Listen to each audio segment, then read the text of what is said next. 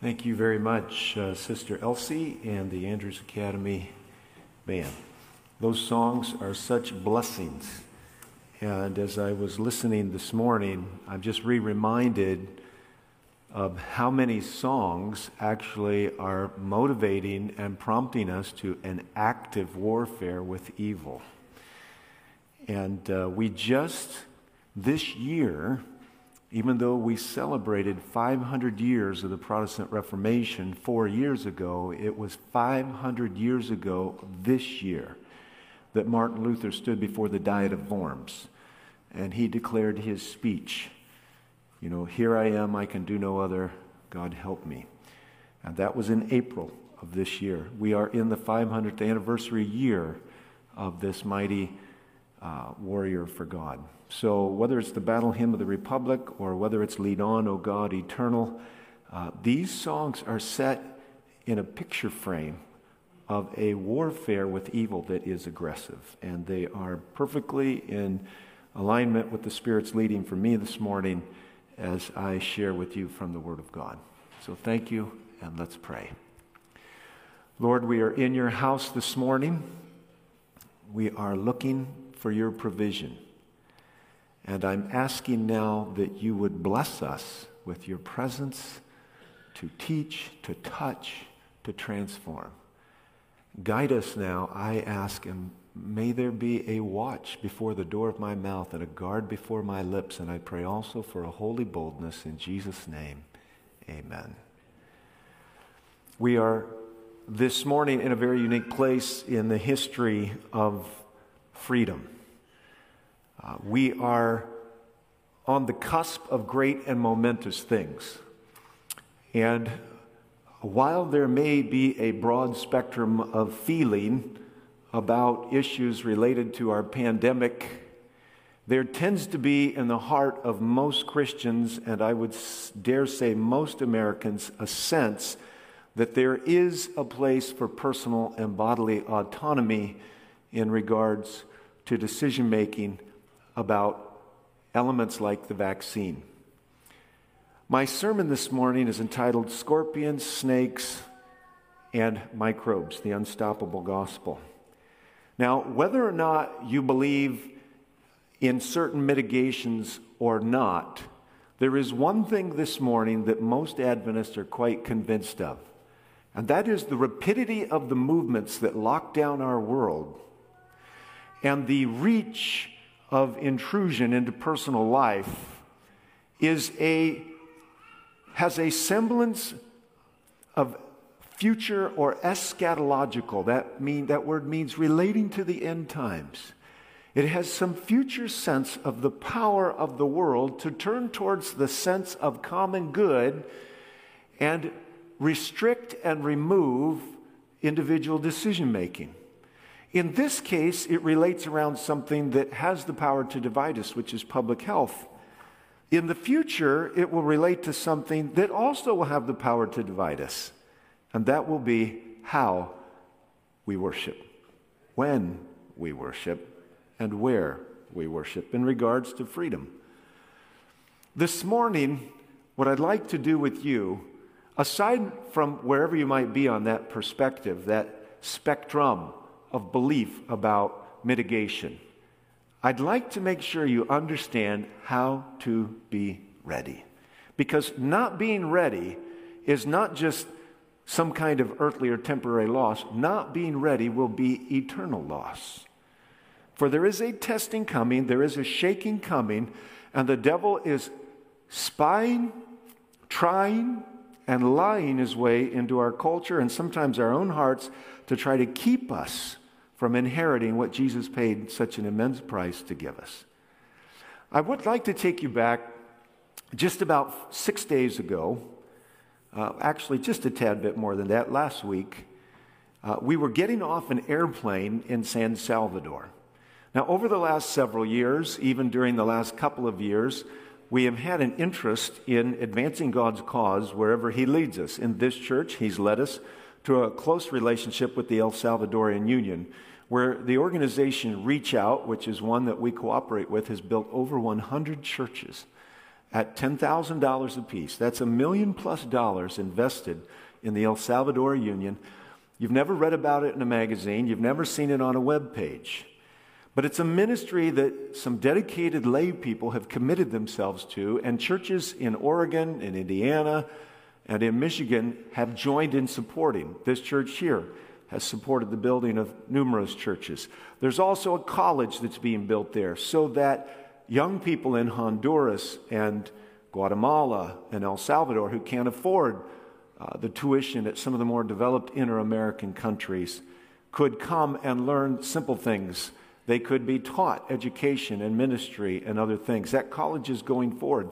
When the pandemic started, this church actually had a advance guard of people that had gone down there and had to turn around and leave because El Salvador was one of the few countries, it and India, who had declared that they were closing their borders to Americans. And it turned out that we slipped out of the country just in the nick of time. It saved 130 other people from coming down there. We would have lost all of our revenues invested in the airline companies. God spared us from that. But God's work is not quite that easily stopped. And the 5 unions in that mission that are all in the size, you could fit the whole El Salvadorian Union from Plymouth, Indiana, up to the border of Michigan. 200,000 Adventists, over 1,000 congregations. If you had that many churches between Plymouth, Indiana, and the border with Michigan, you couldn't go to a town. There aren't that many towns in northern Indiana. But I want you to imagine 1,000 congregations, 5 unions. It is a mission, which means it does not financially have the wherewithal to support itself. It is a mission whose revenues are equal to largely the revenues of this one church here this morning. And it needs what we have to offer. And they gather together, and every mission is giving the salary for 5 employees, 5 masons, to come work on that building. Reach Out is providing the salary for 13 more. So there's about 30-some masons working on this college. And the first wing of the college is going up nicely. At the mission segment this morning, we'll share pictures in regard to that. But we're walking off the airplane, and our group has about 7 or 8 people in it, and the first part of the group slipped farther down the one terminal of the airport. And we were standing there waiting for 2 more people from our group. And we waited, and we waited, and we waited. And finally, I'm thinking to myself, I don't think you could get lost in this airport very easily, but maybe they took a wrong turn. So one of our members walks back. And he's not gone very long, and he's reporting to us what's going on. So we kind of hurry back on down. And what we see is that Yoshi Thiel, who made the offering appeal this morning, is kneeling in front of a man who has collapsed right there in the main aisle of the terminal. And he has an oxygen mask on the man's face. Standing next to him is our 8th grade teacher, Brandy Geddes. And the story is this, that as they're walking off the airplane a few rows behind us, the man collapses right there between the jetway and the main aisle. And guess what people do? They walk on by. And so here's our 8th grade teacher and our student missionary, and they determine that they ought to see what's going on. They bend over the man. He has almost no pulse. And pretty soon, our 8th grade teacher begins giving CPR. Well, it's a fatiguing experience. And she trades off with Yoshi Thiel. And they trade off with one more American nurse that is stopped. Now, the tragedy of this situation is not that the man perishes. He will survive. The tragedy is the lack of preparedness that was in the infrastructure of this airport. This is what happens. They come out with an oxygen mask and a clear rubber hose. Do you notice that anything might be missing? There is no tank. The United Airlines employee has to rush back onto the airplane to get the tank to connect to the hose. Standing nearby is a man with a stethoscope. When you see a man with a stethoscope, what do you think? You think doctor. I don't think so. He was hardly involved. In the process of the experience, we're wondering, how come there's no one here from the EMT services? And the United Airlines representative says, well, they won't call the ambulance until you get him stabilized. And he looks at them and he says, I know, it sounds backwards, doesn't it? And so there is a El Salvadorian national standing there holding, I don't know if it's saline or whatever, and there's an American nurse who's taken over and given directions. And eventually the man kind of coughs and sputters, and a pulse comes back, and he can talk. And we do see a stretcher coming up with some individuals. Now, I'd like to suggest this morning that this is the metaphor for many American churches. And I'd like to suggest that it's a metaphor even for some Seventh-day Adventist churches. That the world is in serious trouble. And we look like we're ready, and we want to be ready. We might even have a stethoscope and an oxygen mask in our arsenal, but it might be that there's no oxygen to supply to a world that is in cardiac arrest, hearts failing them for fear. And this morning I want to reacquaint you, I believe, the online audience, with those that are with me here this morning, as we have dedicated the Mora family, along with Dr. Kuhn and the missions department at the seminary. We are rededicating, as it were, every time we dedicate a family like this, ourselves to the primacy of reaching the lost. You see, I saw another angel flying in the midst of heaven, having the everlasting gospel, saying with a loud voice, "Fear God and give glory to him, for the hour of his judgment has come." You see, friends, we are living in the final hours. The sands of time are coming to the isthmus, the little neck of the hourglass, ready to pile on to all the earth gets, and time will be finished. And there are people who don't know God, and they need to understand who he is so they could make an intelligent choice. Take your Bibles this morning, if you would, and open them up to the book of Luke. The book of Luke, chapter 10. Now, of course, Luke is the physician author. And in his book, he records some very interesting details. What I want everybody listening to me to know is this. And I'm going to read a quote of which you can find 654 others that are very much like this quote. So listen carefully. All I did was Google one word. All right? I put in the search engine one word. I was at the Ellen White estate, so it wasn't truly a Google. But nonetheless, you understand what I'm saying. I stuck this one word in the search bar of the Ellen White estate. Here it is. You check me out. I wish you would.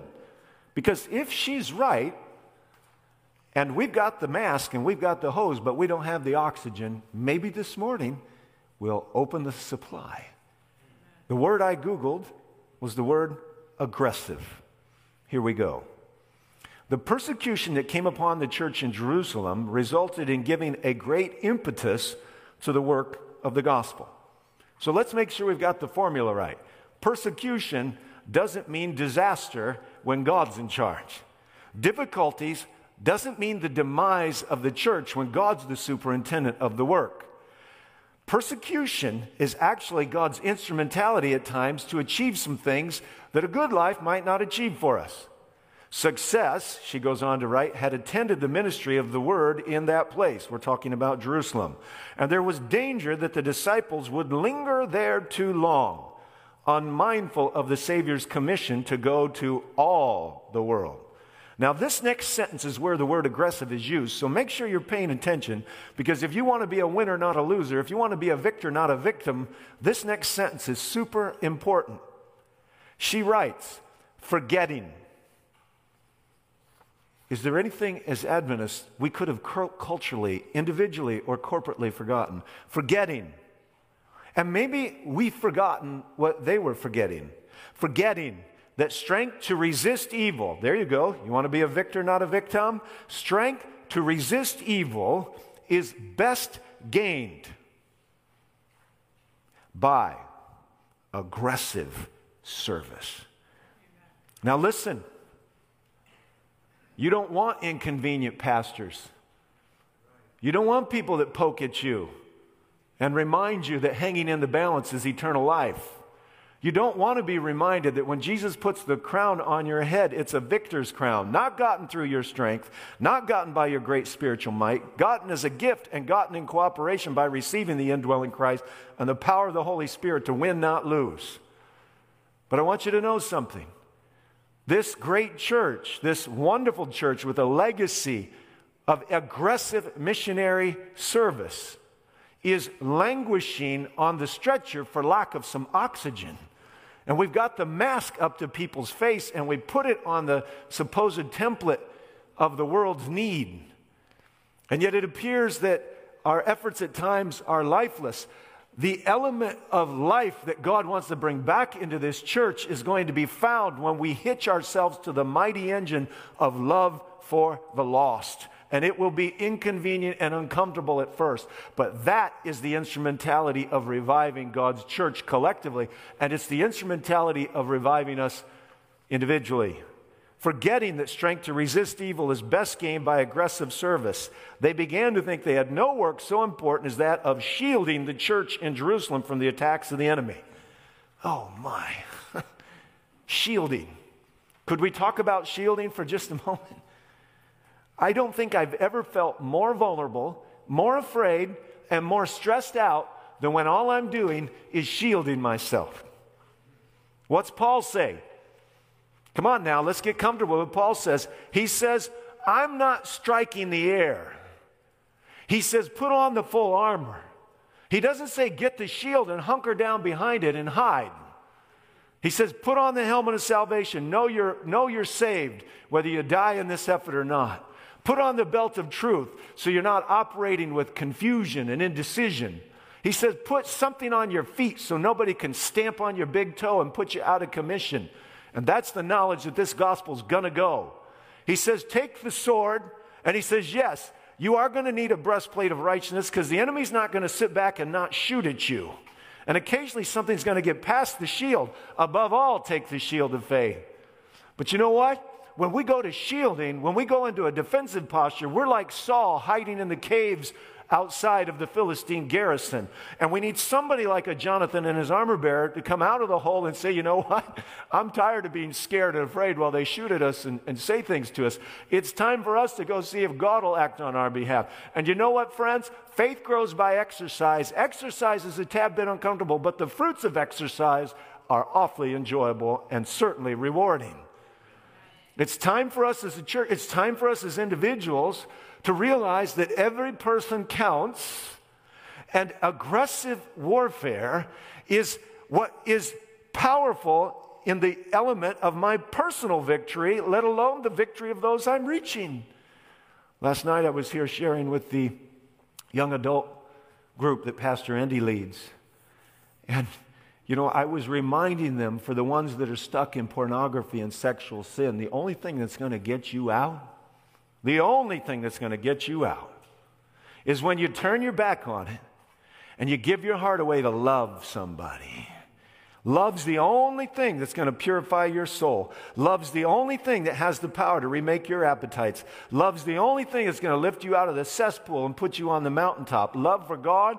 And if you're a young man, love for that young lady. If you're a young woman, love for that young man. This aggressive service, which is so inconvenient, which makes you tired and uses up a lot of your extra time, this aggressive service has the power to transform you in spite of yourself. But shielding ourselves, this was never God's plan. Instead of educating new converts to carry the gospel to those who had not heard it, they were in danger of taking a course that would lead all to be satisfied with what had been accomplished. To scatter his representatives abroad where they could do work for others, God permitted persecution to come upon them. Driven from Jerusalem, the believers went everywhere preaching the word. Well, I need you to know something you already know, but it's not a preacher's job to tell you much of anything new, just to remind you of what you already know. Friends, persecution is breaking upon the Christian church right now. And there are some, out of conscientious conviction, who believe that bodily autonomy, especially in an age of rapid response, is still part of the stewardship.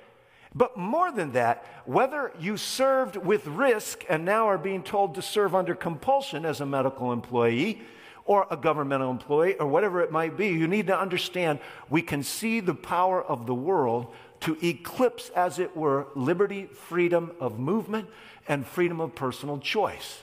So it doesn't matter where you are. In March of 2020, the world changed rapidly for a much longer period of time than we could have ever have imagined.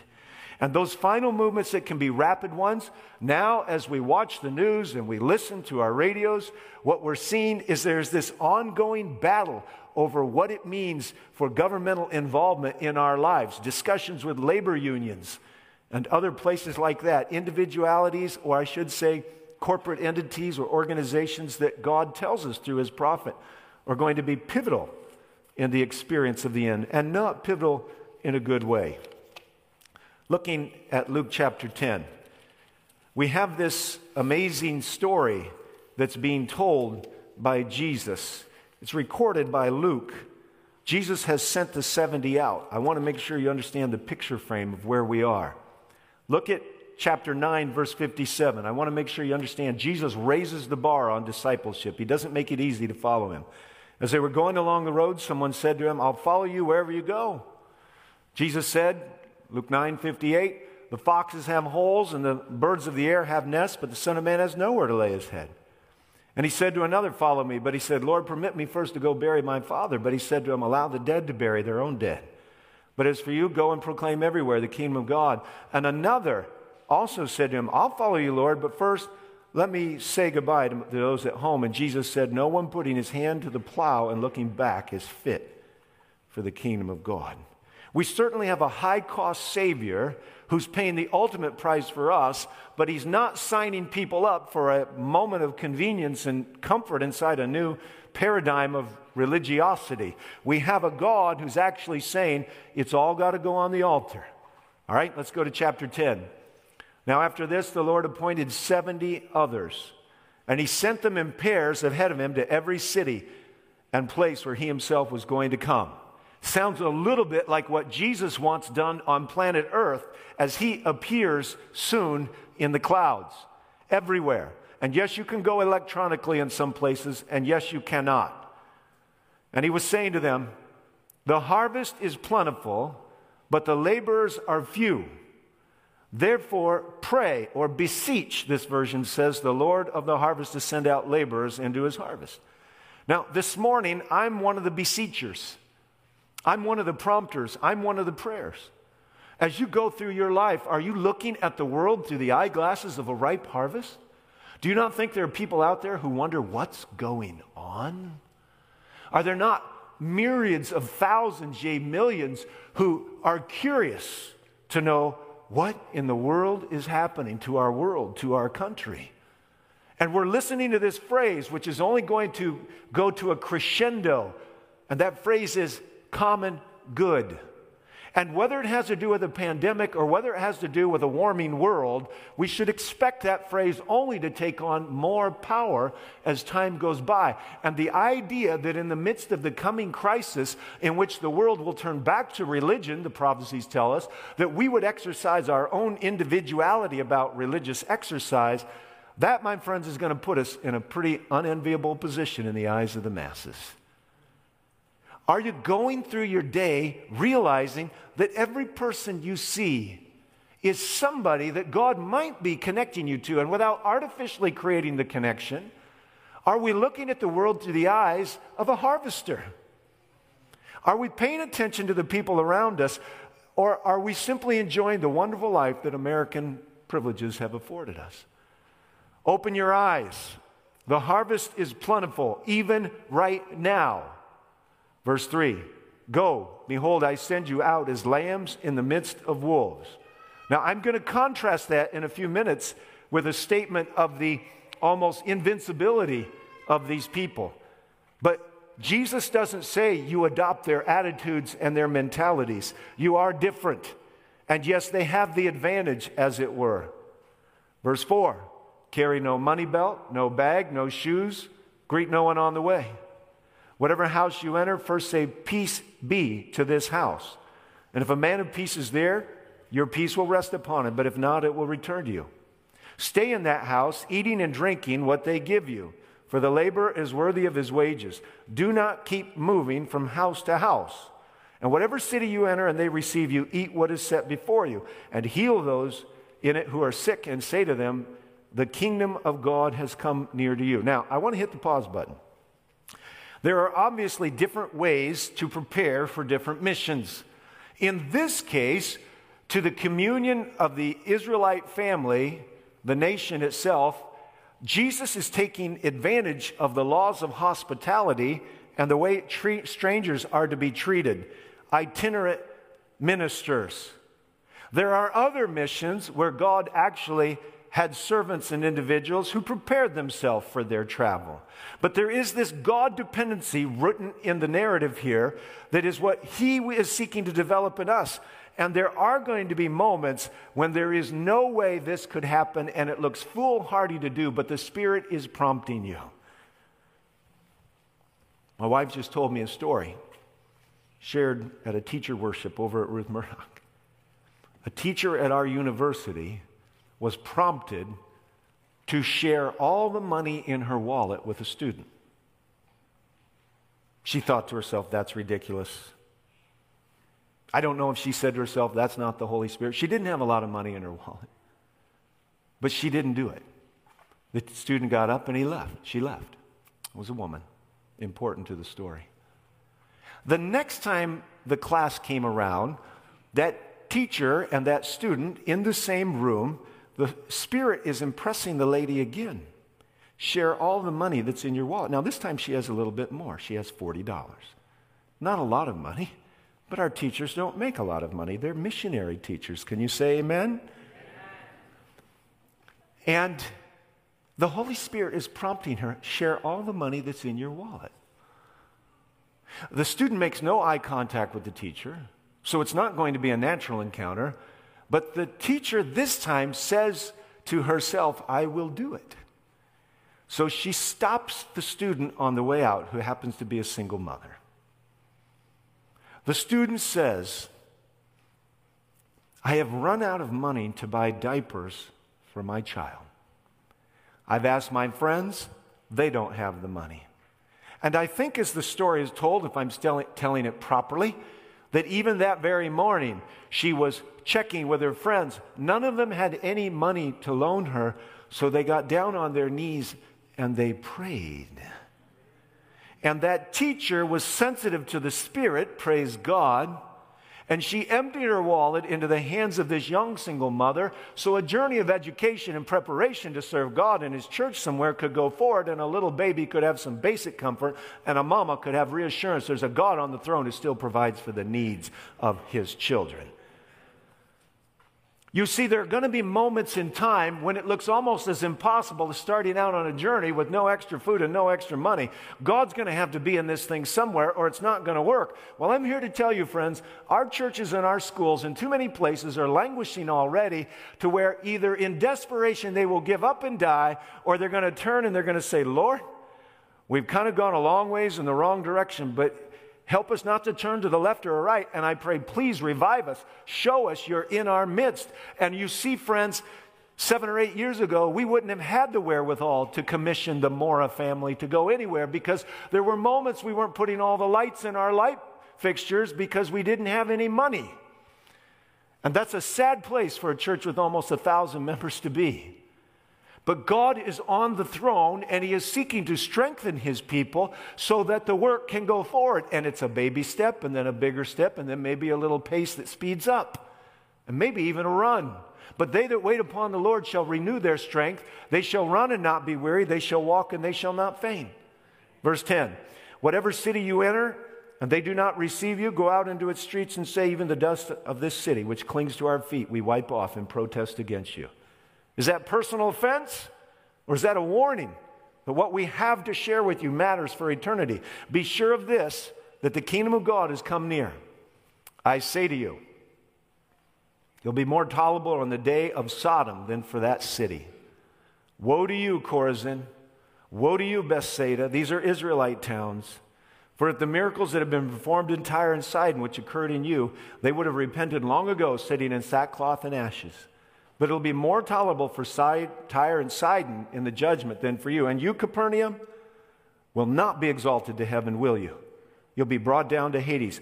The one who listens to you listens to me. Let's make sure we get that part of the formula understood. If in the Spirit of the Lord we're following His promptings, it's not about us. So whether we stumble or bumble, at least if we do what He said, the information, the invitation was given. And the one who rejects you rejects me, and he who rejects me rejects the one who sent me. Listen, God has always tried to awaken His own people first. Hear me. All my friends, Seventh-day Adventist friends. When Paul went around with the New Testament gospel, where did he go first? He always went to the Jewish synagogues first. Why? Because it was their privilege to hear before anybody else heard, and it was their privilege to be a part of the proclamation. In this moment in Earth's history, God's trying to awaken His remnant church with this sense of His love, and a love that grows for people who have never met Him. God is seeking to do for us. But if you think the epitaph of this moment is only for Bethsaida and Chorazin and Capernaum, think again. Woe unto you, Berrien Springs. Woe unto you, Cicero. Woe unto you, Bethsaida, Maryland. Woe unto you, Silver Springs. Woe unto whoever. Because Jesus gives special privileges of knowing Him and privileges of sharing Him. But those privileges, without being taken advantage of, turn into absolute curses, because what we have is a stewardship. We're 5 and 10 talent people. By knowledge given to us by those who have come before us, just the very knowledge that you don't burn in hell forever, and there's a judgment going on, and there's a return that's going to be literal, visible, audible. All of these things are truth that will keep somebody from being deceived. Don't go turn on to your internet. Don't go to that app. Don't turn on the television. Stay away from that radio channel when Satan shows up impersonating Jesus. Millions don't know this. And because we're being taught that seeing is believing, they're going to be deceived. And what do we care? That's kind of the issue. But let's get right down to the real nitty-gritty. Verse 17, after they come back, the 70 returned with joy, saying, Lord, it turned out better than they could have ever imagined. Lord, even the demons are subject to us in your name. And he said to them, I was watching Satan fall from heaven like lightning. Is this while they're gone? Is this while he's holding them up in prayer? Is this just a memory of the war that started in heaven? Behold, verse 19, I have given you, what's the next word? Authority, power. I have given you authority. Now, before we go to the next little bit, I want you to know that every time Jesus talks about giving them power, it's for taking the message to somebody else. So if the power is flowing through you, this is why when you forget that aggressive warfare for others is the salvation of your own self, when the power is flowing through you, you are being changed. And when there's not enough cross in your life to sacrifice, to suffer, and to serve, you're choosing to unidentify with the only identifying mark of the remnant throughout eternity. They bear the marks of the cross in their person.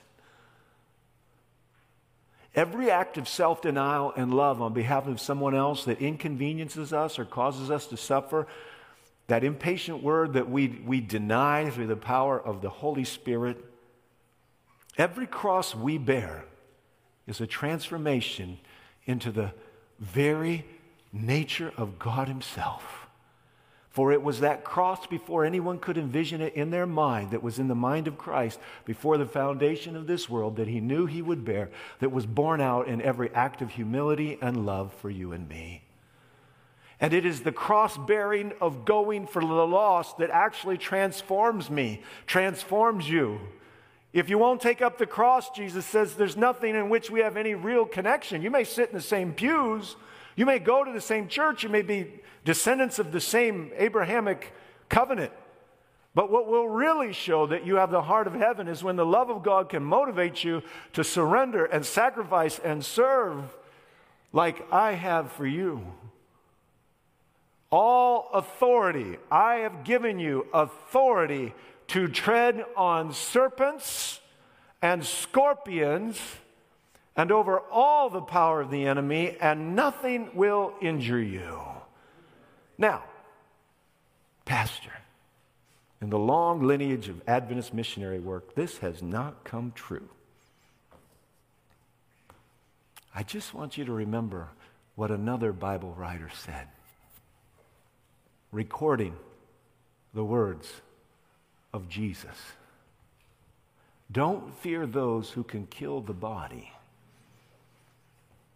That's not the ultimate final injury. Now, mind you, there was a dead snake in the road last week when I was there, and there was a scorpion right at the door of my room. I got a picture of it. It's probably in the slideshow. And they found one over in their room where the rest of them were staying. And I've been stung and I've been bitten. And others before us have suffered. The Apostle Paul, he was stoned so badly they thought, throw him on the rubbish dump.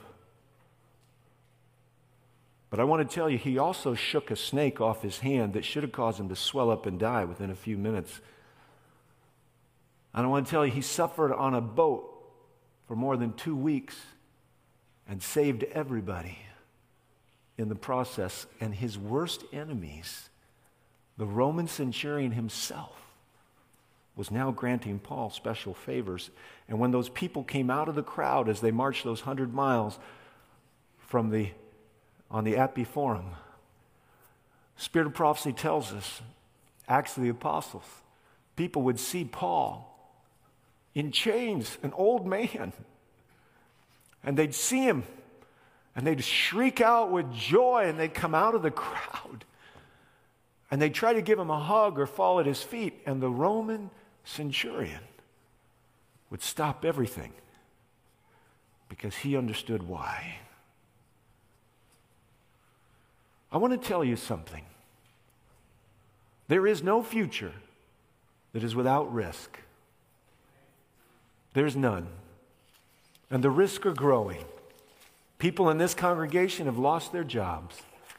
There's a nurse that attends here who got COVID serving as a nurse. And now got the pink slip because she believes she should have some bodily autonomy. I'm here to tell you, friends, I stood in this hallway last night and talked to somebody who works for the government. Fortunately, this person is close enough to where they can retire. When, in the course of human events, have we decided, you can put smallpox or whatever you want in there, when in the history of our nation of almost 250 years have we ever behaved quite like this? And what I want to say to you this morning is, there is no future without risk. The risks are going to grow. The stakes are going to get higher. It's okay, because all authority has been given to you and been given to me, as long as I'm in God's will, doing what God said to do, especially when it involves making sure somebody else understands their salvation's already been purchased, their best friend is Jesus, and he is coming back very soon. I'm here to appeal to you today. This gospel is unstoppable. It's not stopping. Oh, the devil's going to try to shake you off that train. This train we sing is bound for glory. He's going to try to scare you off of it. But I'm here to tell you today, somebody in your sphere needs the good news. And somebody who gives the good news is going to continue to embody the beauty of the one whom the good news is all about. And if there ever was a moment for the Seventh-day Adventist Church to have a wake-up moment, it is now. We are a missionary people, a missionary band. Our kids used to sing it 2 generations ago. We are a missionary band, a missionary band, a missionary band. Oh, I know, I'm older than some of you. Some of you sang that song. It's time to start singing it again. It's all right to sing about how much Jesus understands us. That's good too. But Jesus doesn't understand when we don't do anything. There's supposed to be oxygen at the end of the clear plastic tube. It's the breath of life. It's the gospel. And in your home and in your school and in this church and everywhere you go, the beauty of what Ellen White says, Ministry of Healing, you're supposed to be a missionary first to your fellow workers. You didn't come to church here this morning just to worship, I hope. You should have come as a missionary. And everybody born into the kingdom of God is born, Desire of Ages says, as a missionary. That's why those 2 demoniacs who wanted to stay with Jesus, he said no. This is an unstoppable gospel. And if you've hitched your car to that train, inconvenient as it is, it's going all the way to the final destination, praise God. It's stopping at the heavenly depot, and we're supposed to get more people on it on the way. I'm appealing to everybody. I see young people here this morning. Lots from our academy, others from different ages of life. You are called to live for Jesus. He's coming soon. Middle-aged parents, your home is to be a church, a sanctuary, a haven. Seniors, grandparents, you are to exercise the full wisdom of your years to save those younger than you from making mistakes that could cost them eternal life. Be bold. You're to be honored. And you're not worried. You've crossed through those thresholds, at least by God's grace. May the Lord help us.